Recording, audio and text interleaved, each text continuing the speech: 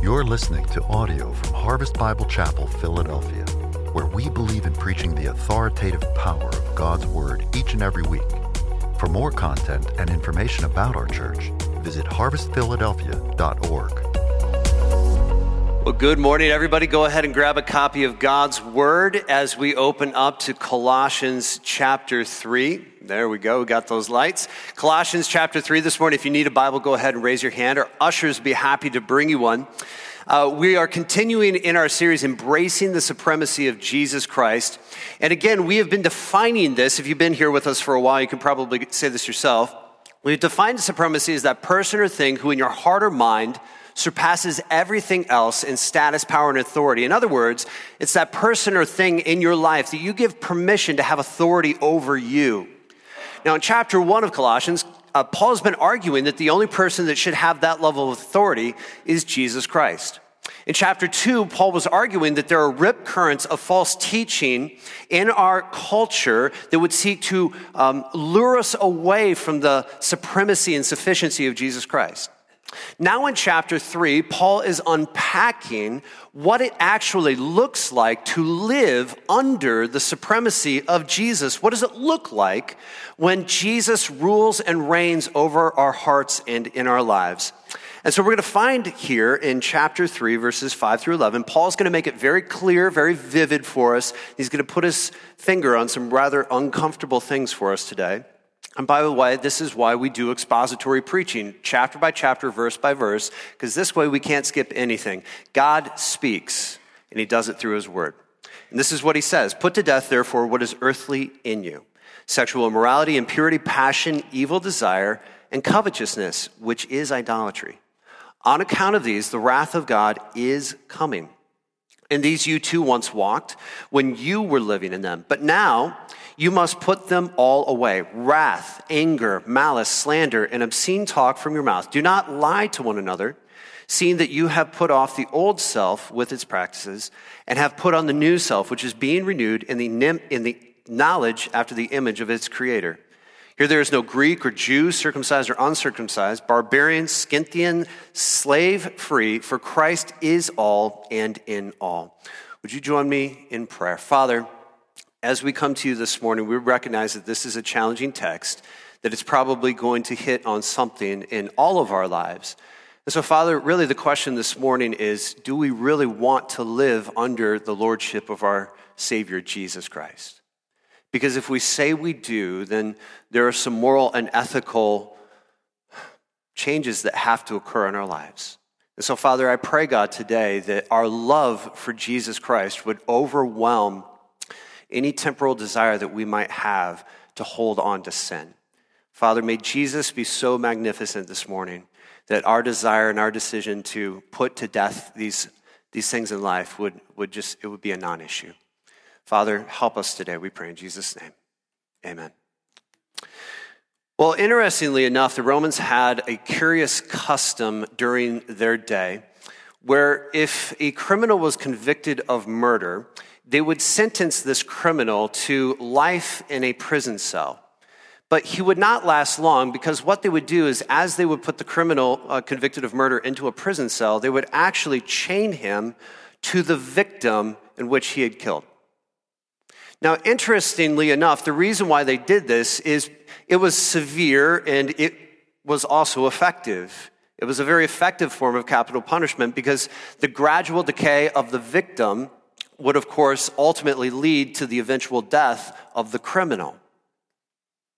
Now, I share that with you to say this. In chapter 3, verse 1, Paul writes this: "If you have been raised with Christ and seated with him in the heavenly places, then your old life apart from Christ is dead, buried, and gone, with all its vices, all of its sins, all of its penalties." And all God's people said, okay. If our old life in Christ, with all of its sin, vices, and penalties, is dead and buried, why then, church, would we resurrect it, unbury it, chain ourselves to it, and cause our own death?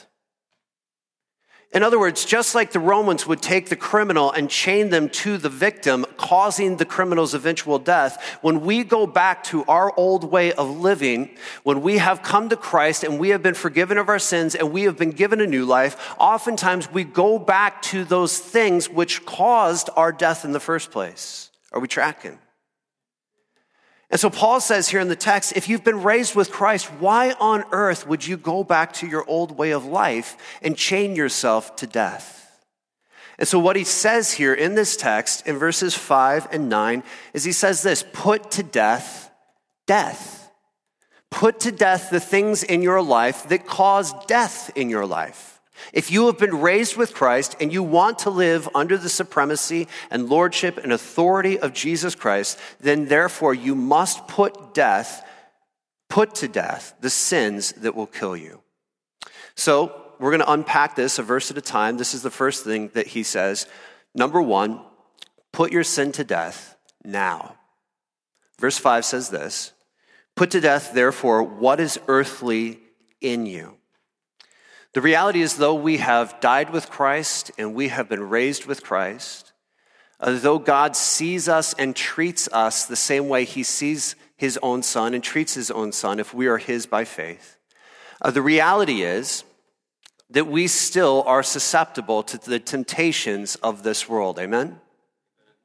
Our bodies, our eyes, our hands, our feet, our mind, our sexual organs are all instruments that we as believers can either offer to sin and wickedness or to God and holiness. It is now our freedom to choose where we offer our bodies to. That is why Paul says in Romans chapter 12, verses 1 and 2, I beseech you therefore, brethren, by the mercies of God, to present, to offer, to sacrifice your bodies as a living sacrifice, holy and acceptable unto God, which is your reasonable act of service. Amen? And so here's the thing.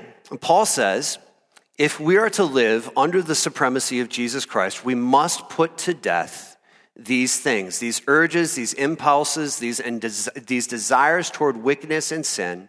And here's why: because Jesus says we can't serve two masters.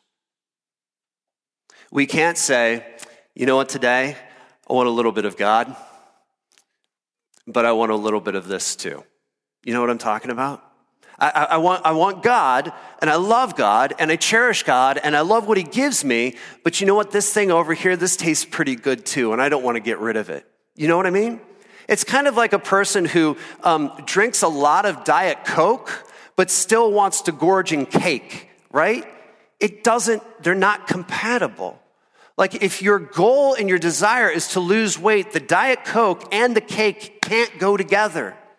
And what Jesus is saying is, if your ultimate desire and passion is this in this life is to look like me and to live under my supremacy and to live under my lordship, then you can't say, I want a little bit of God and I want a little bit of sin too. We cannot serve two masters. Paul says it like this: you're either dead to sin or you're dead in sin.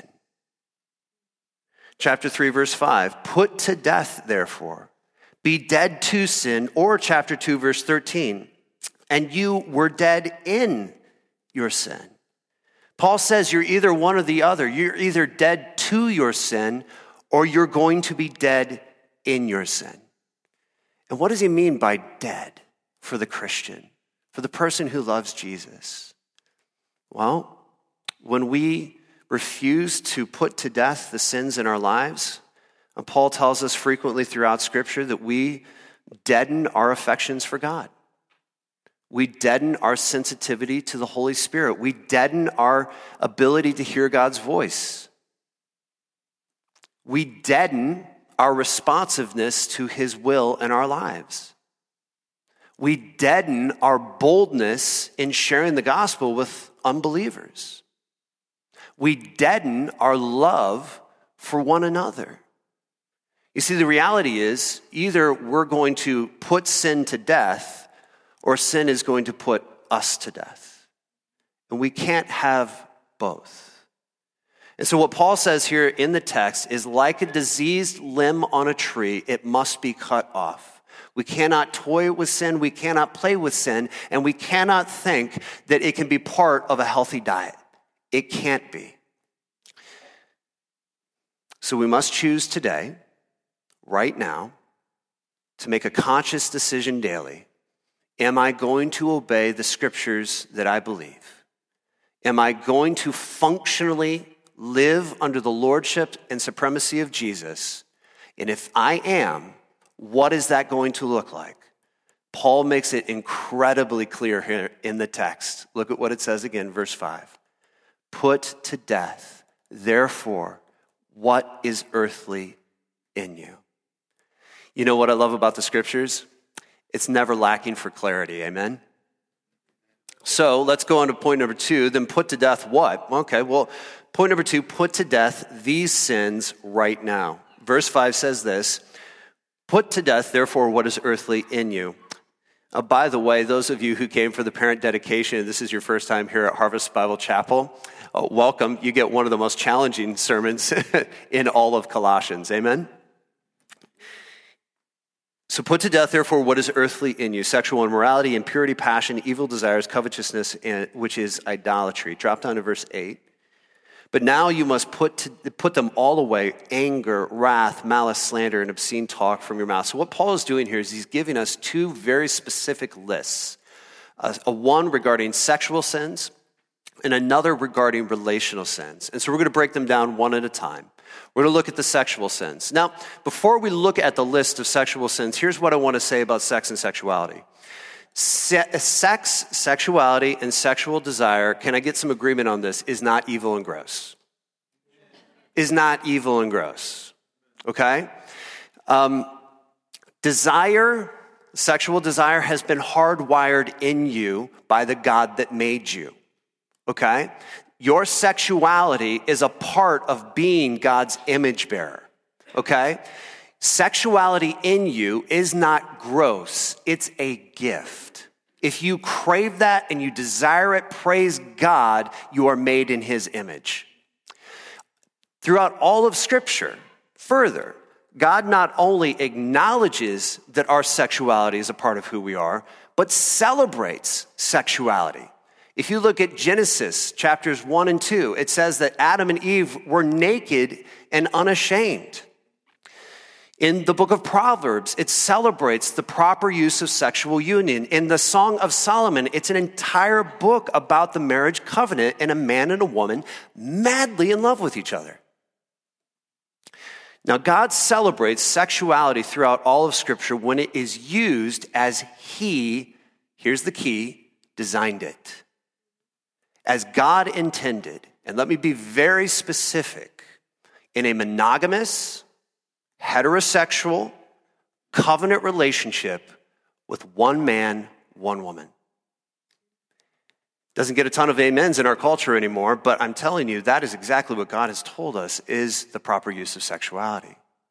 Now, some will say, well, this feels archaic, this feels regressive, this isn't where our culture is at.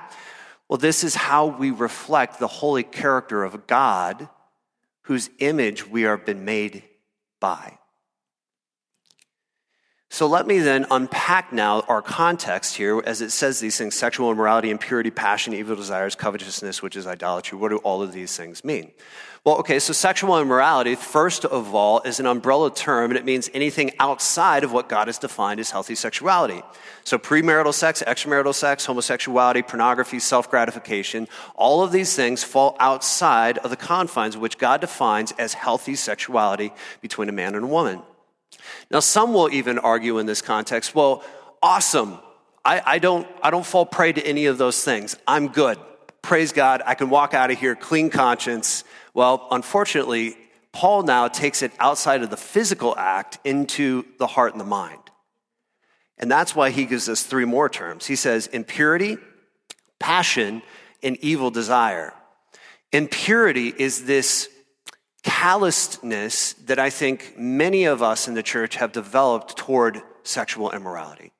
A calloused indifference toward sexual immorality. And here's what I mean.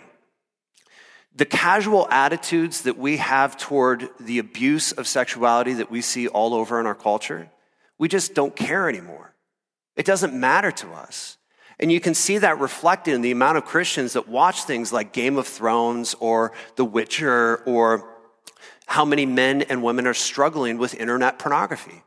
Even a couple of weeks ago when we had the Super Bowl halftime show, I'll be honest, I don't consider myself a prude, but maybe I am at this point in my life because I was shocked by what I saw. Now, what was interesting is when I got onto Facebook and I was reading what people, because a lot of people were saying, oh, this is unbelievable what we saw on the show. And then there were a lot of people like, well, that's just their culture. That's just Latin culture. And that's just the way it is for them. And that's how it is. And it began to dawn on me that even Christians who were having that argument were allowing the culture to define, let me make sure I got this right. We were allowing the culture to be the measure of our morality. And we were not calling Scripture and the lordship of Jesus Christ and his supremacy over us to be the measure of our morality and our sexuality. And the reality is, as soon as we start asking the culture to measure our morality and our sexuality for us, here's the thing, it's going to change every decade. Because the fact of the matter is, all of those people who think they are cultural progressives right now are going to be archaic and regressive in 20 years. They haven't gone far enough. Even the people that 10 years ago thought they were progressive and awesome are now considered regressive. Are we tracking? Then he goes on with this: impurity, lust, or it might say in your ESV translation, passion. This is the sexual act that hasn't occurred. In other words, for you, maybe the sexual act has never occurred. You've never committed sexual immorality. But here's the thing, you wanted it to. You wanted it to in your heart. And what Paul says here in this context, and what Jesus reminds us in the Gospels is, we may not have acted out on our inner impulses and desires, but when we feed those inner impulses and desires, it's the same thing as actually acting on it. Lust, and then he says here in this context, and this is interesting, evil desires. Evil desires, when lust grows, it can grow into horrific appetites.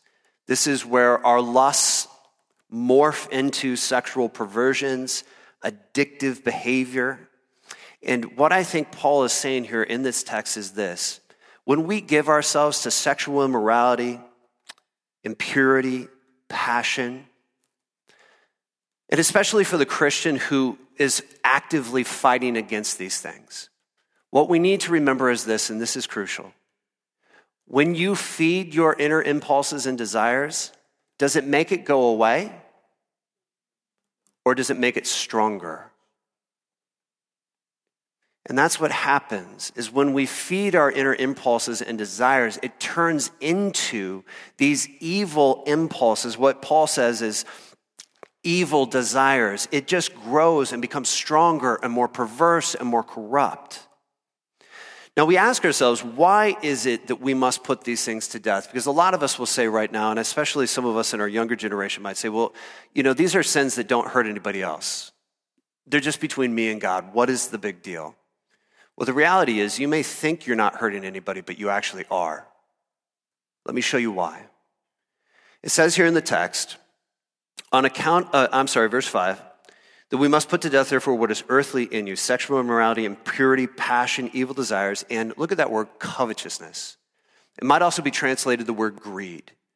Now, what this text is saying is this: when we engage in these sexual sins, we turn people who are made in the image of God and God values because he made them, we turn them into objects to feed our own selfish, personal, sinful desires. We use people. We dehumanize them. We rob them and strip them of their value when we turn them into to an instrument for our own selfish gratification. Does that make sense? We dehumanize people. And then he goes on to say, here's the other reason why it's not just hurting you, it's hurting God, because this is idolatry. We dethrone God. when we act on these sexual impulses and desires. We elbow God out of the center of our lives when we engage in these sexual sins, and it gives sexual sins the centrality in our lives, the exact spot that God is supposed to be. The reason why we are supposed to put these things to death is, number one, they dehumanize other people. We rob and strip people of their value when we use them for our selfish gain. And number two, it dethrones God. And if we are intent on actually allowing Jesus to be Lord of our lives, he says these two things are completely and utterly incompatible. Now he goes on to another list of sins, relational sins, in verse 8. He says this in verse 8. But now you must put them all away. And he goes into another list: anger, wrath, malice, slander, obscene talk from your mouth, okay? Now these are the sins that come out in our relationships and specifically in our words. Anger and wrath. Anger is this simmering resentment that builds up over time, that mounts from things like perceived slights, unmet expectations, unkept promises. And when those things start to mount, and they are undealt with. Married couples who have been married for a long time, this is all for us, guys. For those of you who are in committed friendships, this is all for us. There is no enduring relationships without forgiveness, but to have forgiveness, you have to address the issue.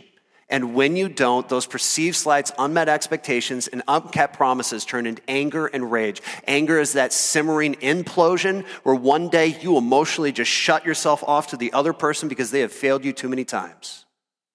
Are we tracking? The rage thing is the Mount Vesuvius explosion that destroys relationships and destroys families. He goes on to say we got to put these things away, not just anger and wrath, but malice and slander. That's our anger toward others that oozes out in deception and lies to hurt their reputation. And then he says here in this context, filthy,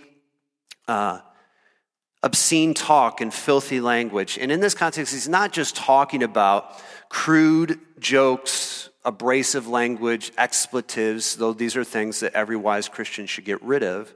But he's also talking about abusive words designed to hurt. You see, the value of Christian speech is not merely measured by whether or not it's true, but by whether or not it hurts or it helps. See, I can tell you the truth, but I can hurt you while I do it. Amen? For every truth person, there's grace people, there's truth people. I'm a truth guy. I always have been my whole life. And I've always taken great pride in being a truth person because I thought grace people were too gentle and too tender. Give them the truth. And what I've found in my life is that sometimes in my stance for the truth, I am so utterly insensitive to the other person. I'm not thinking through, are they even ready to hear it? Are they ready to receive it? And what tone am I speaking it in? And what words am I using? And is my timing appropriate? All of these things that you grace people are looking at me like, duh. Amen? Like these are things that grace people think through all the time. Our words aren't simply measured, the value of our words aren't simply measured by whether or not they're true, but how much they help or hurt. And then he caps it off here in a list by telling us that we are not to lie to one another. Verse 9, do not lie to one another. He caps this list off with relational sins of lying because lying is not just the words we say, it's the words that we don't say. It's our exaggerations, our half-truths, it's our hiding and our covering of realities that we don't want others to see because we know it will hurt our relationship. I recently heard of a U.S. senator who one time said this, a lie is an abomination unto the Lord and a very present help in time of trouble. We tend to justify lying, and here's why, because we think it's going to cause less harm than the truth, right? That's why we do it. When your wife comes and asks you something about the outfit or whatever, you lie because you think the lie will be less harmful than the truth. When your husband asks you something about your opinion or whatever, we lie because we think it's less harmful than the truth. But the reality is it always creates a false peace. A lie always creates a false peace in a relationship that cannot last. And once the lie is exposed, it undermines the foundations of mutual trust, loving communion, and fuels all of the other sins that were listed above. That's why he says we cannot lie to each other. As harmful, or as not as harmful, but as difficult as it is to communicate the truth to one another, we must do it. But truth tellers, hear me when I say this, as I've learned from experience, learn how to share the truth in love. And Paul says here in this text, we must put these things to death. And here's why. Verses 9 and 10. Do not lie to one another, seeing that you have put off the old self with its practices and put on the new self, which is being renewed in the image and knowledge of its creator. These vices make indiscernible the image of God in you. Let me say that again. If you find yourself right now struggling with sexual sin and the relational sins listed in this text, these sins, if not dealt with, will make indiscernible the image of Jesus Christ in you. You cannot look like Jesus when these sexual and relational sins exist and thrive in your life and are never dealt with. If you want to look like Jesus, if you want him to reign supreme over your life, there must be a decision today. I am putting these things to death. Amen? Number 3, put these sins to death because the wrath of God is coming. Put these things to death because the wrath of God is coming. Verse 6 says this, on account of these, the wrath of God is coming. I know I did a lot of Greek work to try to figure out what my main point was supposed to be right here. So I figured out the wrath of God is coming. Because of these things, perverting our sexuality, dehumanizing others by using them for our own selfish gains, dethroning God, destroying community by lying and anger and wrath and malice. God says, because of these things, his wrath is coming. His wrath is coming. God's wrath is coming. And I repeat myself, and I think that's important because I would guess that there's probably a high percentage of people in this room right now that don't buy that. That don't believe that because of these kinds of sins, the wrath of God is actually coming. There was a survey taken in the 1990s of Christians who attend church. So this is all Christians. And they were asked what they believed about the character attributes of God. And this is what they found. 97% of Christians believed that God is forgiving. Okay, 96% believed that God is loving. But only 37% believed that God was judging, and only 19% that God would one day punish. But the reality is that the wrath of God is mentioned over 200 times throughout the scriptures, and we tend to think, well, wrath is an Old Testament thing, right? That's the Old Testament God, the God of wrath and fire and brimstone. But the reality is that the New Testament actually ratchets up wrath even more. Actually makes it seem worse because we have even more greater clarity about what wrath is. And here's what we need to understand about the wrath of God. It's not the same thing as the wrath of man. Amen? When we think about the wrath, we tend to think of like the Olympian gods standing on Mount Olympus, with fire bolts in their hands, ready to throw fire down at people when they mess up. And we have to understand that that is not what God is talking about when he says he has wrath. It's not this white-hot anger that's just ready to explode in a moment with a fiery temper tantrum. That's not what wrath is. Biblical wrath in Romans 2, chapters 1 and 2, has 2 elements. Write these down. The first element of God's wrath is stored up justice. That is that in Romans chapter 2, verse 5, God tells us this, that he is storing up wrath, that is judgment for the day of righteous judgment. In other words, there's a future event in which God is going to balance the scales. And because of these sexual and relational sins that distort God's image, rob people of their value, hurt other people, we should be thankful that our God is a God of wrath. Because what that means is he's not letting people get away with injustice. When you are robbed by another person of your value because they mistreat you, when you are hurt by another person's words because they devalue you, when you are treated like less than because another person doesn't see your value in Jesus Christ, you know what God's doing? He's in heaven, he's taking notes, he's taking points, and he's paying attention, and he's saying this: no one gets away with anything. The scales of justice will be balanced in the end, and that's what wrath means, is that he's paying attention, he's storing up wrath for this moment in time when it will all be balanced. Now that should be good news for us, because we know that our God is not indifferent to our pain and our suffering and our struggle. And when we experience injustice and when we experience hardship, our God is not indifferent. Is that good news? Guys, look at me. That's the best news on the planet. If I were a parent, and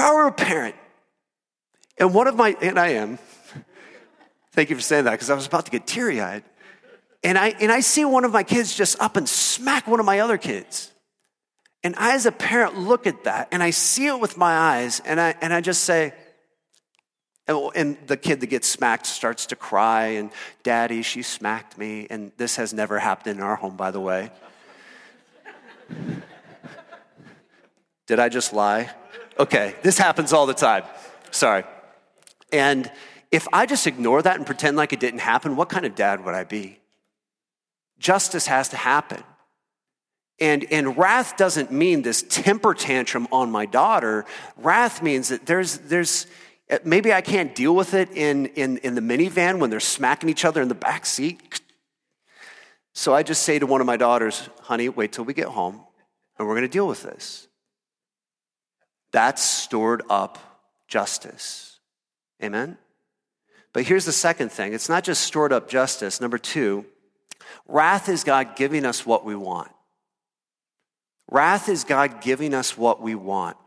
In fact, in Romans chapter 1, verses 24, 26, and 28, Paul says 3 times that God gave them over to their sinful desires. In other words, God's wrath is a turning of sinners over to themselves and to their desires without restraint.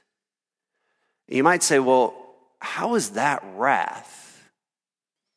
Well, I remember years ago, and I think it was a friend of mine, I think it was Brendan Loritz. Brendan was talking about a time in which I think an uncle or relative of his was a cigar smoker.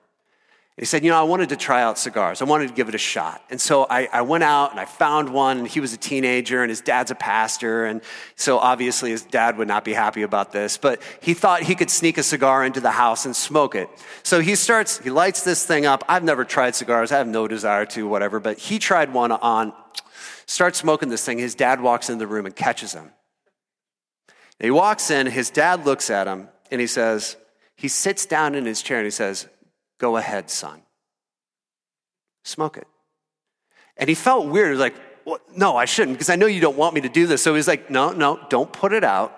Smoke it. The whole thing.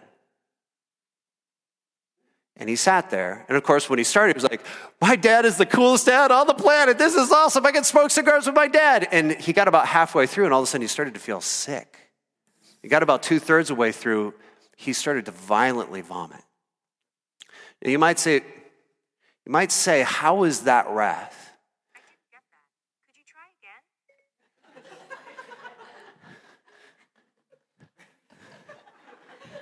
again? Google hears everything you say. Now, here's the funny thing. Brendan told me this, and I believe it was Brendan. He told me this.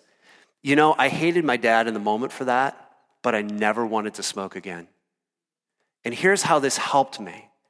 in the moment, I hated what this thing was doing to my body. And I hated it so much that I never wanted it again. And what my dad was doing is my dad was handing me over to my sin so that I could taste the full vileness of how disgusting that sin really was, so that I would never want it again. And sometimes that's what God has to do. God is redemptive in his wrath. It's not just this, it's not a temper tantrum from a divine deity who's just not getting what they want. It's redemptive.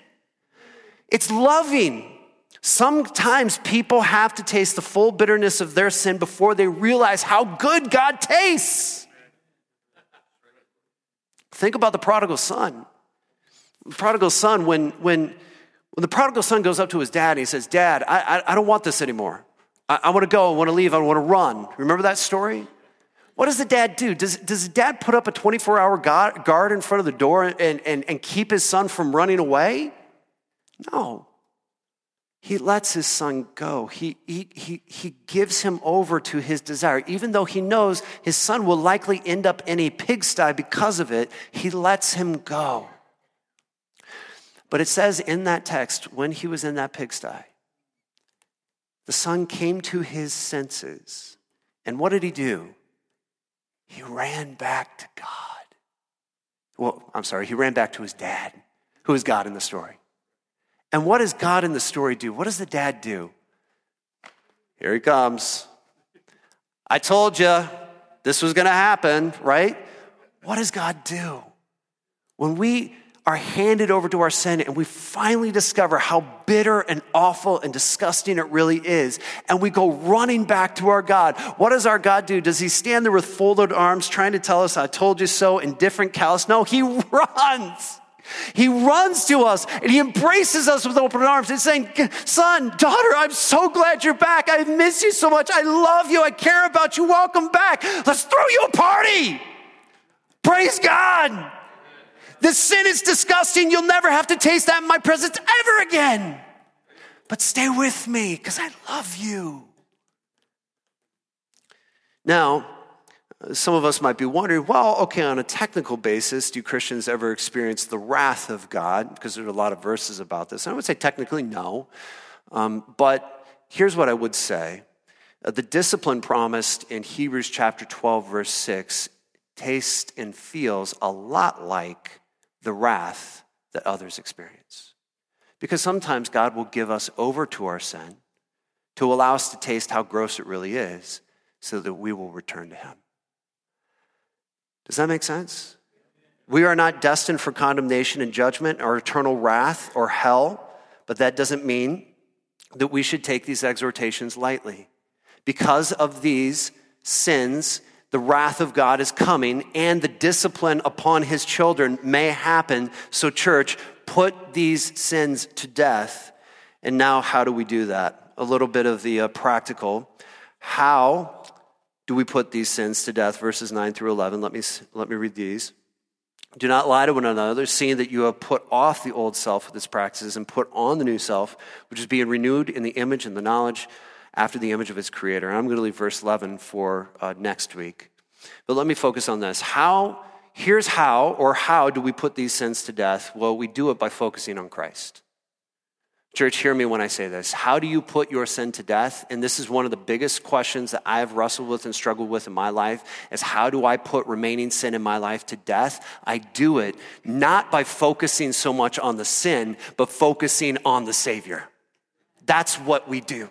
When we become so enamored and so enthralled and so blown away with the Savior, when you have an amazing steak, when you go to like a Texas Roadhouse and you get like a $15 steak and it's good, there's a lot of fat, there's a lot of gristle, and it doesn't always taste the same. And then you go to a Fleming's and you have a $100 steak, and all of a sudden you get spoiled because you never want anything else. It's not that you don't like this, you just want this way more, right? Focus on that. I was talking to my daughter this morning, and my daughter, who's has a tendency to wake up on the wrong side of the bed sometimes. And so she woke up a little bit angry this morning, frustrated. I don't know what was going on. And so I sat down with her on the couch, and we've had a very exhausting weekend. As I sat down on the couch with her, my first response was, stop being angry. Honey, just Quit it. Why are you angry? Stop being angry. And it clicked in my head all of a sudden, Matt, that's the wrong way to do it. Honey, and I stopped myself. I can tell you're upset. I can tell something's bothering you. What's wrong? I don't know, Dad. I don't know. I don't know what's going on in my heart. She didn't say heart, but I don't know what's going on. So I said, okay, honey, let's take a moment and ask ourselves, what are we thankful for? Immediate turn. Because no longer was she focused on the thing, but she was focused on what she was grateful for. And now she's right as rain. Over here worshiping with her heart out. She's just like, yeah, Jesus. And it was awesome. And so we have to understand that, yes, there's an element in which we have to put this sin to death, but how do we do it? We do it by focusing on Christ. So a couple of points. Number one, you got to have a starting point. Look at what it says here in verse 10. And having put on the new self, which is being renewed in the knowledge and image after its creator. You've got to be made new. You have to be restored to God's original design and intention. I remember when I was in seminary and I worked with a guy, I washed windows, and his side hobby was buying old, dilapidated cars from like 1950s, 40s, 60s, those kinds of cars, and restoring them. And there was always that moment where I'm like, hey, Chris, what kind of car are you working on? He's like, I just went out and I just bought a new Chevy or whatever. And he would start building it. And there was always a date of purchase. Let me ask you this. Has there been a date of purchase in your life where Jesus Christ, you were on the slave block of sin, and Jesus looks at you and says, I want that one right there. Purchases you, sets you free from sin, sets you free to live for him, and you in your faith and trust in Jesus. Has there been a date of purchase? There's got to be a date of purchase. You can't just grow up in the church. You can't just have Christian parents. You can't be baptized. That has nothing to do with the date of purchase in which Jesus Christ shed his blood for you, and by faith you believe it and receive it, and you have been purchased and set free. There's got to be a date of purchase. That's the starting point. Number two, this is a process. Look again at verse 10. It says, and having been put on the new self, you which is being renewed. This change, this putting to death, is a process, daily, actively putting off sin to focus on Christ, spending time in his word and prayer, repenting, going to church, being in Christian community, sharing your testimony. It's a process by which actively shedding the things that are sin and running to Jesus because he tastes better. Number three, cooperation. That is, in verse 10, we have to put off the old self, put on the new self. And that means you have to cooperate with Jesus in the process, right? Right? Okay? Too many of us want to do this just passively. We're kind of like a life raft out in the middle of the ocean, just floating around with the current, and just said, let go and let God. And that's not how it works in your sanctification. If you want to grow in Jesus, you got to participate more like you're on a sailboat. You've got to hoist the sails. You've got to move the jib. You've got to turn the wheel, and you got to do the thing, whatever they do on a sailboat. But ultimately, ain't nothing going to happen unless the wind comes and picks it along and moves it forward. You've got stuff you've got to do, but ultimately it's only to position you to grow in Christ, which he's the one that does that. But you got to cooperate. Number four, it's got to require knowledge. Look at what it says in verse 10, which is being renewed in the knowledge after the image of its creator. And again, this is not about book knowledge. This isn't just go home, pick up a couple of books and read theology and then you're going to figure out and boom, you're going to be mature. This is you having a relationship with someone. If you got a girlfriend in your life, what do you do with her? You call her on the phone, you FaceTime, you spend time together. Why? Because you want to get to know everything about this girl that you're just enamored with, this guy that you're just enamored with, because you want to know everything about them. That's the knowledge that it's talking about. It's relational, it's intimate, it's personal. Get that with Jesus. Amen? And number five, run. Verse 10 says, and having put off the old self on the new self, which is being renewed in the image and knowledge after its creator. And I just add this to say, run to God and to community. Like Joseph, when he was in Potiphar's house and Potiphar's wife grabbed him, what did Joseph do? He ran. When we are gripped by the temptation to offer our bodies and our members to either sin or to righteousness, we must run to two places: run to God and run to community. Run to Jesus when we fall in our sin. 1 John chapter 1, verse 9. I'm blanking on the verse. Someone help me out with 1 John 1:9.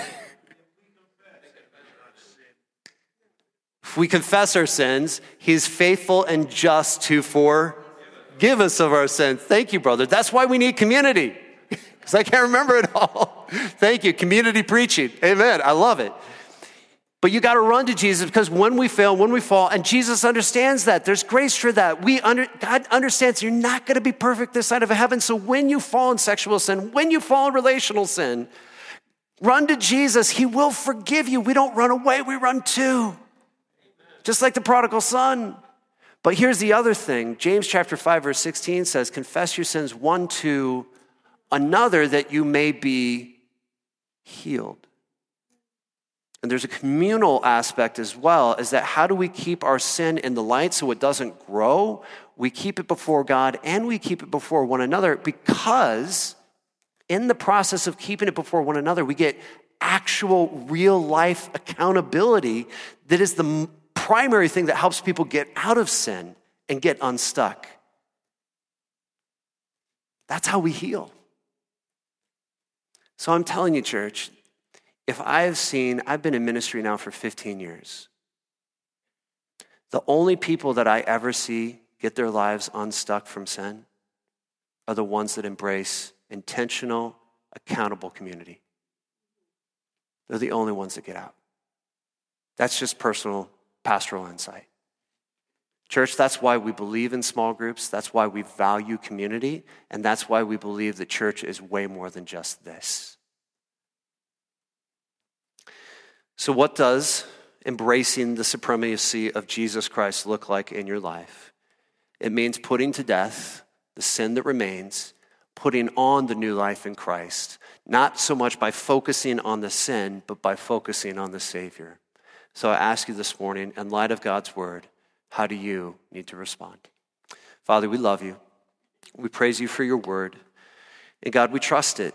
We know that this is hard, this is challenging. These are difficult passages of Scripture that raise questions of all different kinds. But I pray, Father, that you would help us to just trust that the answers are there in Scripture and not reject it simply because it's hard. Father, help us to trust you that even though it's hard, your Spirit has given us the power we need to do it. So, Father, we pray this all in Jesus' powerful name. Amen. Thank you for listening to this audio from Harvest Bible Chapel, Philadelphia. For more audio, content, and information about our church, visit harvestphiladelphia.org.